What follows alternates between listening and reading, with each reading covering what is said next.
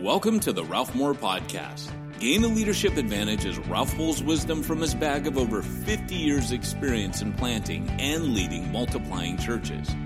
Our goal is to help you live as a leader you'd want to follow. You'll learn about making disciples and planting churches, but beyond that, you'll gain practical wisdom about subjects like how to manage your team, handling difficult people, pulling a congregation off a growth plateau, and even money management.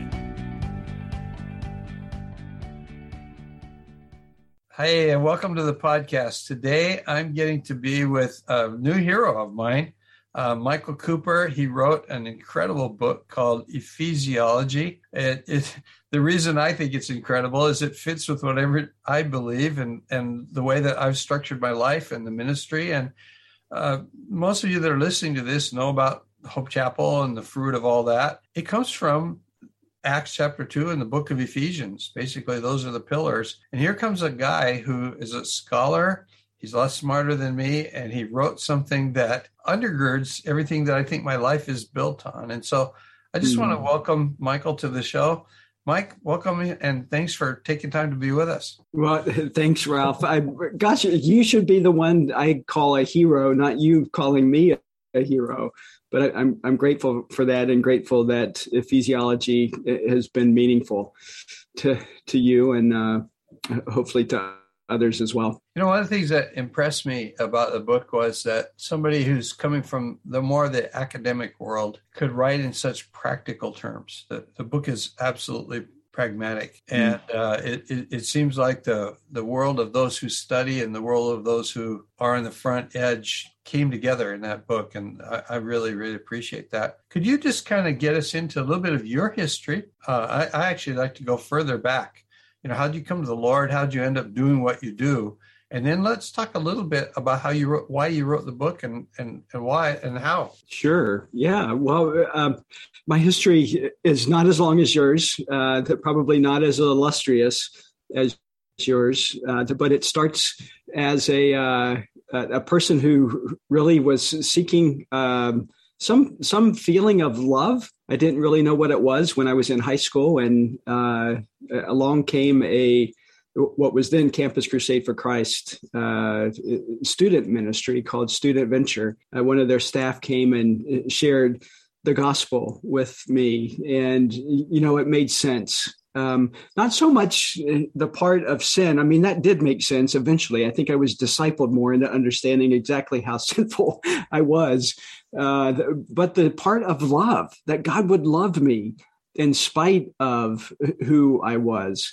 And he wasn't concerned about he was concerned about my badness, but he did something for it. And that was something that I was searching for, somebody who would love me unconditionally. And so I came to Christ back in 1980 and at a Mighty Burger restaurant in Houston, Texas. And it really was a life-changing experience, and one that I wanted to share with my friends. So I can remember that next weekend, and instead of going out and partying with my friends, I went out and evangelized them. And honestly, I had no idea what I was talking about, except I had this experience with the Lord that I wanted other people to know about. And so I told them, and boy, I was ridiculed and laughed at, and that continued really for the rest of my high school career. But it was a life-changing experience for me. But anyway, I go from high school into the university eventually, and worked with Campus Crusade for Christ as a college student, and then went on staff and worked in Eastern Europe and the Soviet Union for a number of years before I moved to Romania, where we did church planting. And I was part of starting what was then a new movement in the south central part of the country, where we were multiplying churches all across the southern area and seeing disciples multiply into other villages and so on. And so it was an exciting time. And then I got swept away into the world of the academic. And but even in that world, my focus was studying religious movements, because I'm fascinated by how movements start how they grow and how they're sustained. And so I studied several new religious movements, and my doctoral work was on a specific religious group, trying to understand who they were. And that, to make a long story short, that led me to where I am today, and that is working with the disciple-making movements and church planting movements, mostly in South Asia, and trying to understand, again, how they're growing, but how we can sustain that growth. And in fact, how can we accelerate it without compromising the Christian orthodoxy? And that's what really motivated the book, Ephesiology, was getting my head around what is, I think, the most significant church in the New Testament, and that's the church in Ephesus. And I thought that if I could really understand that church on a deeper level, then maybe I can help to equip and train movement leaders to have a good missiological and theological underpinning to what it is that they're doing. One of the benefits, I think, of ephesiology is that I always look at the church in Antioch as, kind of epicenter. We know that Jerusalem, the things that took place in Jerusalem, and there are still congregations in Syria that would, rightly or wrongly trace their roots all the way back to what went on with, those four leaders in Antioch. And yet Paul never wrote any letters to them. So we have this kind of microscopic view of how all the dynamics come together. And it's been very, very useful to us. I read Galatians and Colossians, and honestly, I can get lost in the theology. I remember once teaching through Colossians for 20 some weeks, and I had my staff in rebellion because I was trying to do the deep dive. But it seems to just be all kind of wrapped up in Ephesians. Talk to us a little bit about a couple things that got my attention was your experiences in Romania. I'd like to hear just how that started and how it grew and how it got to where it got. And then I feel the weakness in Hope Chapel as a movement. Right now, all the churches are changing their names, which is kind of, a lot of people kind of, what are they doing? These young guys come in and wreck everything. And I go, no, this is exactly what we did in 1971. Somebody gave us an empty church building. We immediately tore the signs off of it and waited about 6-8 weeks to kind of let the neighborhood wonder what was going on, and then threw up a new name. And I think each generation is going to kind of, reflect itself as it engages the Word of God. I think the weakness was we were part of a denomination that when we planted a church, they owned it. So we never really built a sustaining network. The network has sustained itself. Oddly, the major players have stopped planting churches. The two large churches I planted, but both are back at it. So after a hiatus, they've gone back to it. But the thing that we never did was really glue everything together other than the internet, books I wrote, whatever. It was kind of like, well, we gave you everything we have and you pass it on to somebody. And it was very organic. And I'm pleased with that. But I also think there's a weakness in there. So talk to us about Romania and take us into some depth. And then your observations from particularly South Asia and how we can do a better job. Yeah. Well, we're still working out that question, aren't we? How we can do a better job, and it's really a lifelong pursuit.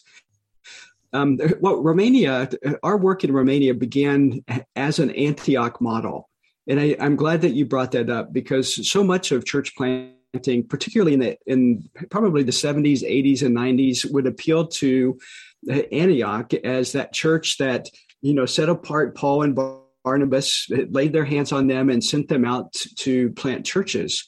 And that was the model that we used in our context in Romania. At the time, I worked with an evangelical free church in St. Louis, and they brought me on their staff as a result of a project that we did in Romania that generated a number of people who indicated decisions for Christ. And we felt like that to be responsible, we needed to follow up those decisions and to disciple people. And so they brought me on their staff. They laid their hands on me and they sent me out to church plant. And I did that willingly and gratefully and most excitedly, perhaps in my youth. But I think I would probably do it again because it really was an interesting time in the history of what was a newly post-communist country. And so we did the follow-up. We created or gathered together a core team of people that I really built into on a very regular basis, meeting several times a week. And then we built a larger group that would meet once a week, not as a church, but just in a discipleship ministry. And over time, as that group began to mature and began to think about, what are we? Could we be a church? Are we a church? We decided to take that step and say, you know what, we really are a church. And so let's take on more of the practices of a church. And so in 1991, summer of 1991, we formalized, began to meet on Sunday mornings, began to practice baptism and communion. And those were just some beautiful times to see people for the very first time in their lives understand what the practice of taking the Lord's Supper was, and to have the honor of baptizing people was just something that was remarkable and certainly unforgettable. But I think, Ralph, what was most significant about those early days was that our church planting was done from zero. We weren't interested in pulling people from there were only 3 other Protestant churches in the city where we were working. We weren't interested in seeing those people come to this new church. We were interested in seeing those who had come to Christ, shared the faith with their neighbors and their family, and to see multiplication occur like that. And you know what? We did. We saw that. It was just an amazing experience. I can remember when I first went to Romania, and I think I share a little bit about this in the book, that I met with my pastor. I had lived outside of Munich at the time, and I met with my pastor, and he said, Michael, you have been on staff with Campus Crusade. You've led discipleship groups. You were part of a very large ministry at Texas A&M. You know everything that you need to be a church planter. You know how to evangelize. You know how to disciple. You know how to multiply those disciples. Now just gather them together. And so he sent me off with one theology book to the country and said, just do what you know how to do. And we did that. And as a result, a church started, and the vision was set for more churches to start. And we were taking those who had come to Christ to different cities with us to do evangelism in other cities. And people came to Christ, and eventually a network of 7 initial churches started, and a couple of those churches started multiplying into villages. And so, it was just a neat time of seeing multiplication, and that it actually works. It seems to me so much easier. We're so driven by budget in America. We kind of, give somebody, I saw a budget the other day, $400,000 for the first year.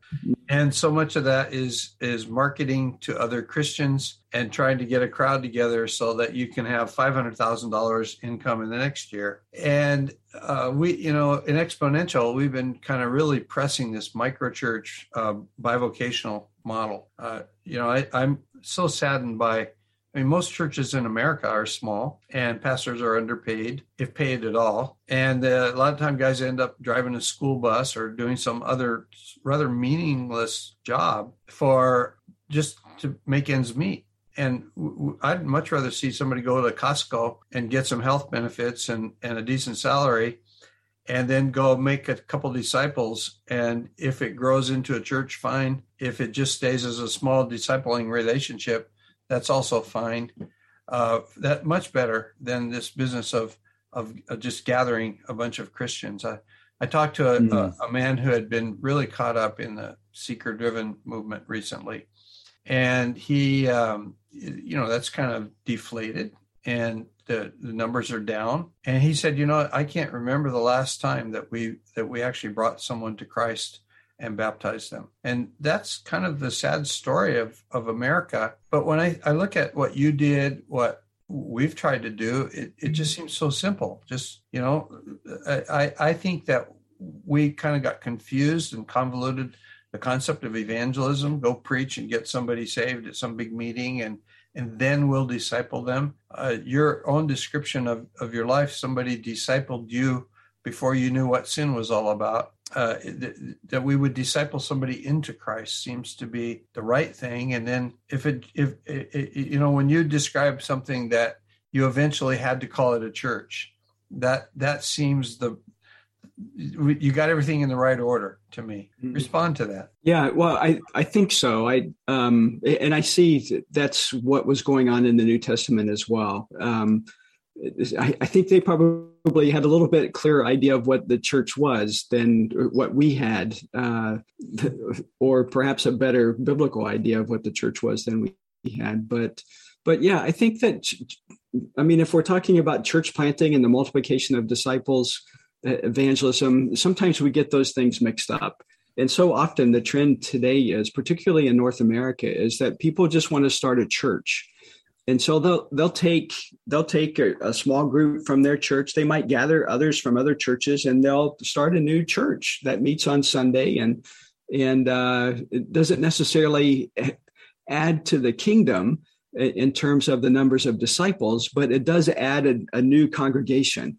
And interestingly enough, since the 1950s in the United States, we have actually seen the number of congregations grow over the course of that history. 2019 was the first time that we saw a decline in the number of congregations, not even because of COVID, but for other factors. But we've seen a growth of congregations at the same time that we see a decline in membership and a decline of people actually identifying as Christians. And so that, I think, at least for me, has raised the question, is church planting, at least the way in which we're doing it now, is it the most effective evangelistic strategy, as what Peter Wagner said back in 1990? And I think if we're to think of church planting just simply as starting something on Sunday, then it's absolutely not the most effective strategy. But if we think of church planting as being a Monday through Sunday event where we're in our communities, we're talking with people about the gospel, we're seeing people come to Christ, we're discipling them, and they're multiplying, and that leads to a congregation that meets on Sunday and has the characteristics of the New Testament church, then absolutely it can be very effective as a strategy. But we've gotten it mixed up, and I think a part of the reason why, and I'd love to hear your thoughts on this too, but I think a part of the reason why is that we just have these incredible models of churches or examples of churches, the Saddlebacks, the Willow Creeks, the Village Church, and so on. The Mars Hill has been popular for people to talk about recently. That have attracted thousands of people. And we look at those models and we say, you know what, we want to replicate that model. And so they do the things that they're doing right now on Sunday mornings without really doing the hard work that, for example, oh my goodness, Rick Warren did before Saddleback even started. And that was understanding the culture and engaging people with the gospel and seeing people come to Christ. And so we've gotten it backwards. We want the glitz and the glamour of that Sunday service without the hard work of talking with people about the gospel and discipling them in the Lord and seeing multiplication occur. We've confused Sunday service is an event. It's not a church. Yeah. And what Rick Warren did is the thing that I always point to, because I'm talking about micro church. So when Rick started, it was a micro church. It met in a 2-bedroom apartment. And if it wants to grow to 17,000, that's great. If it grows to 15 people who love each other and are sharing Jesus and reproducing their little group, whatever they call it, then I think that's probably even better. And it saddens me when I look at the statistics. It's, I'm doing a training series with some guys called Doing Church in a Post-Christian Era. And we really are in one. And this business of 30% of the people are interested in what we do on Sunday morning. And so we play musical chairs with those people. We're not really getting ahead. But I'm really hopeful because I'm actually, because of Exponential, I get exposed to a lot of young guys. And it's really wonderful because I'm seeing guys that are coming out of seminary going, I don't want to do that big institutional thing. I want to get a career, and I'm going to start with a couple of people, and we'll just see where it goes. And I think that's a very, very, it's very hopeful to me because I'm seeing a fair number of people. I'm not seeing a big movement, but I'm seeing here and there, I'm bumping into guys that are going, no, this is where I'm going. And I think that it's the seeds of something really, really good. Tell us a little bit about sustainable movements and your references to South Asia particularly. I did a lot of work in pretty much Sri Lanka, Tonga. I've been to Tonga 3 times and couldn't get anything going there. But I spent quite a bit of time in Myanmar and Nepal and Mongolia. And both in Nepal and Mongolia, we've seen movements started.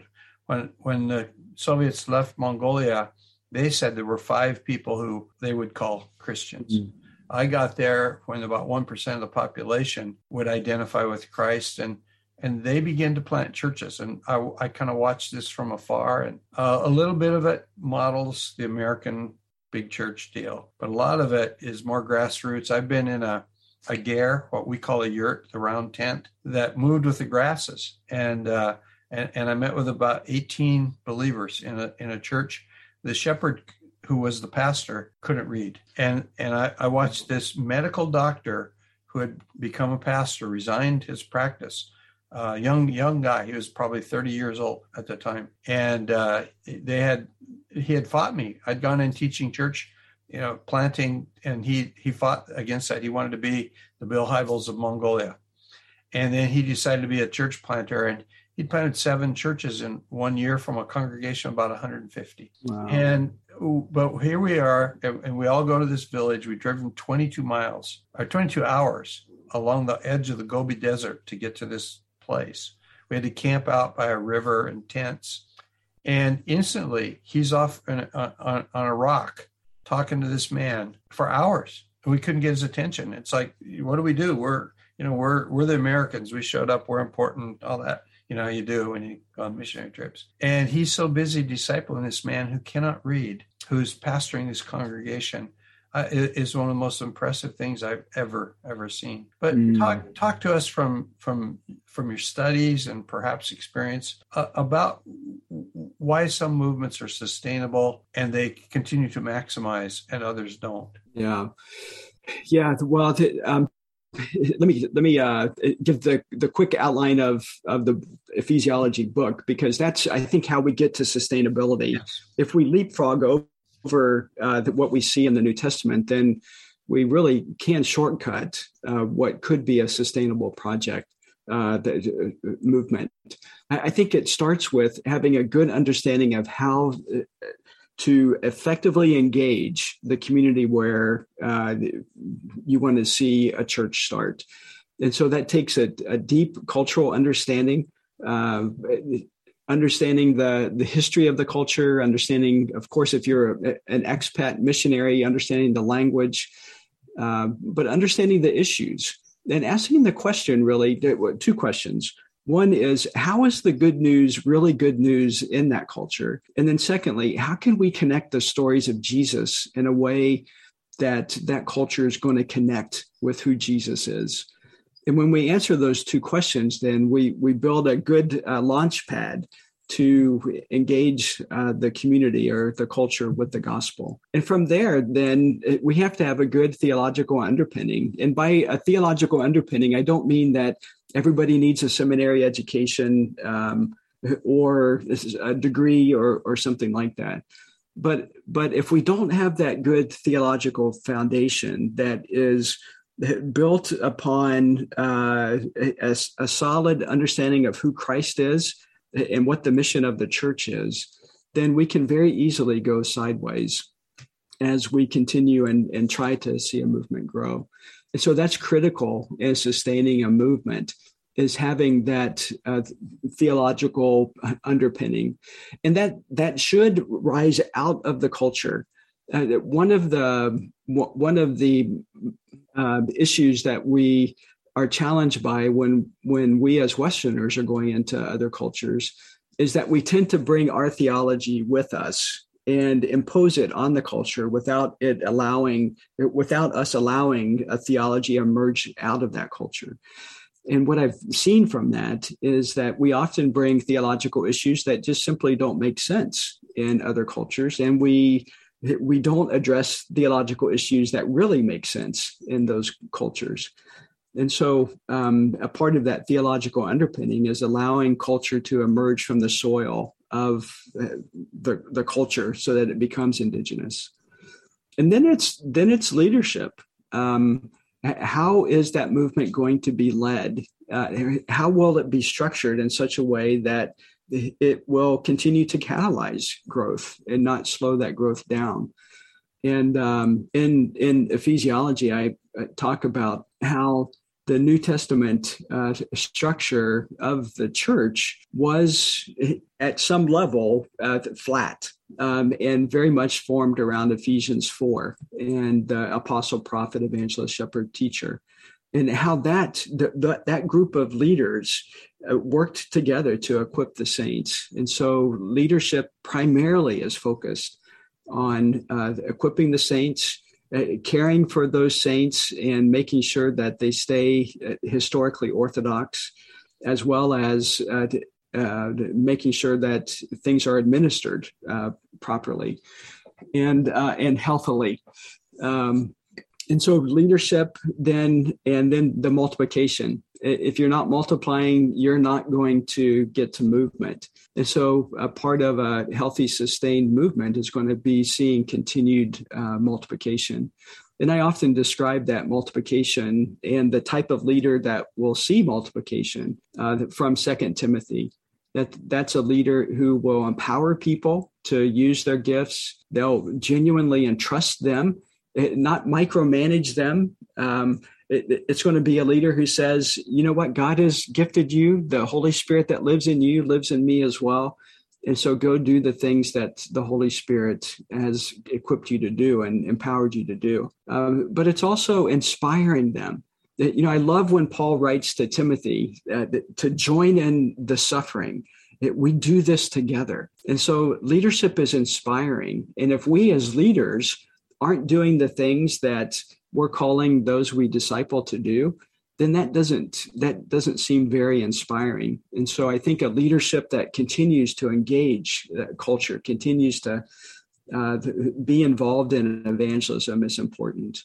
And then, of course, reminding those disciples to continue to preach the word in season and out. And I think those really are foundational to seeing a movement sustained.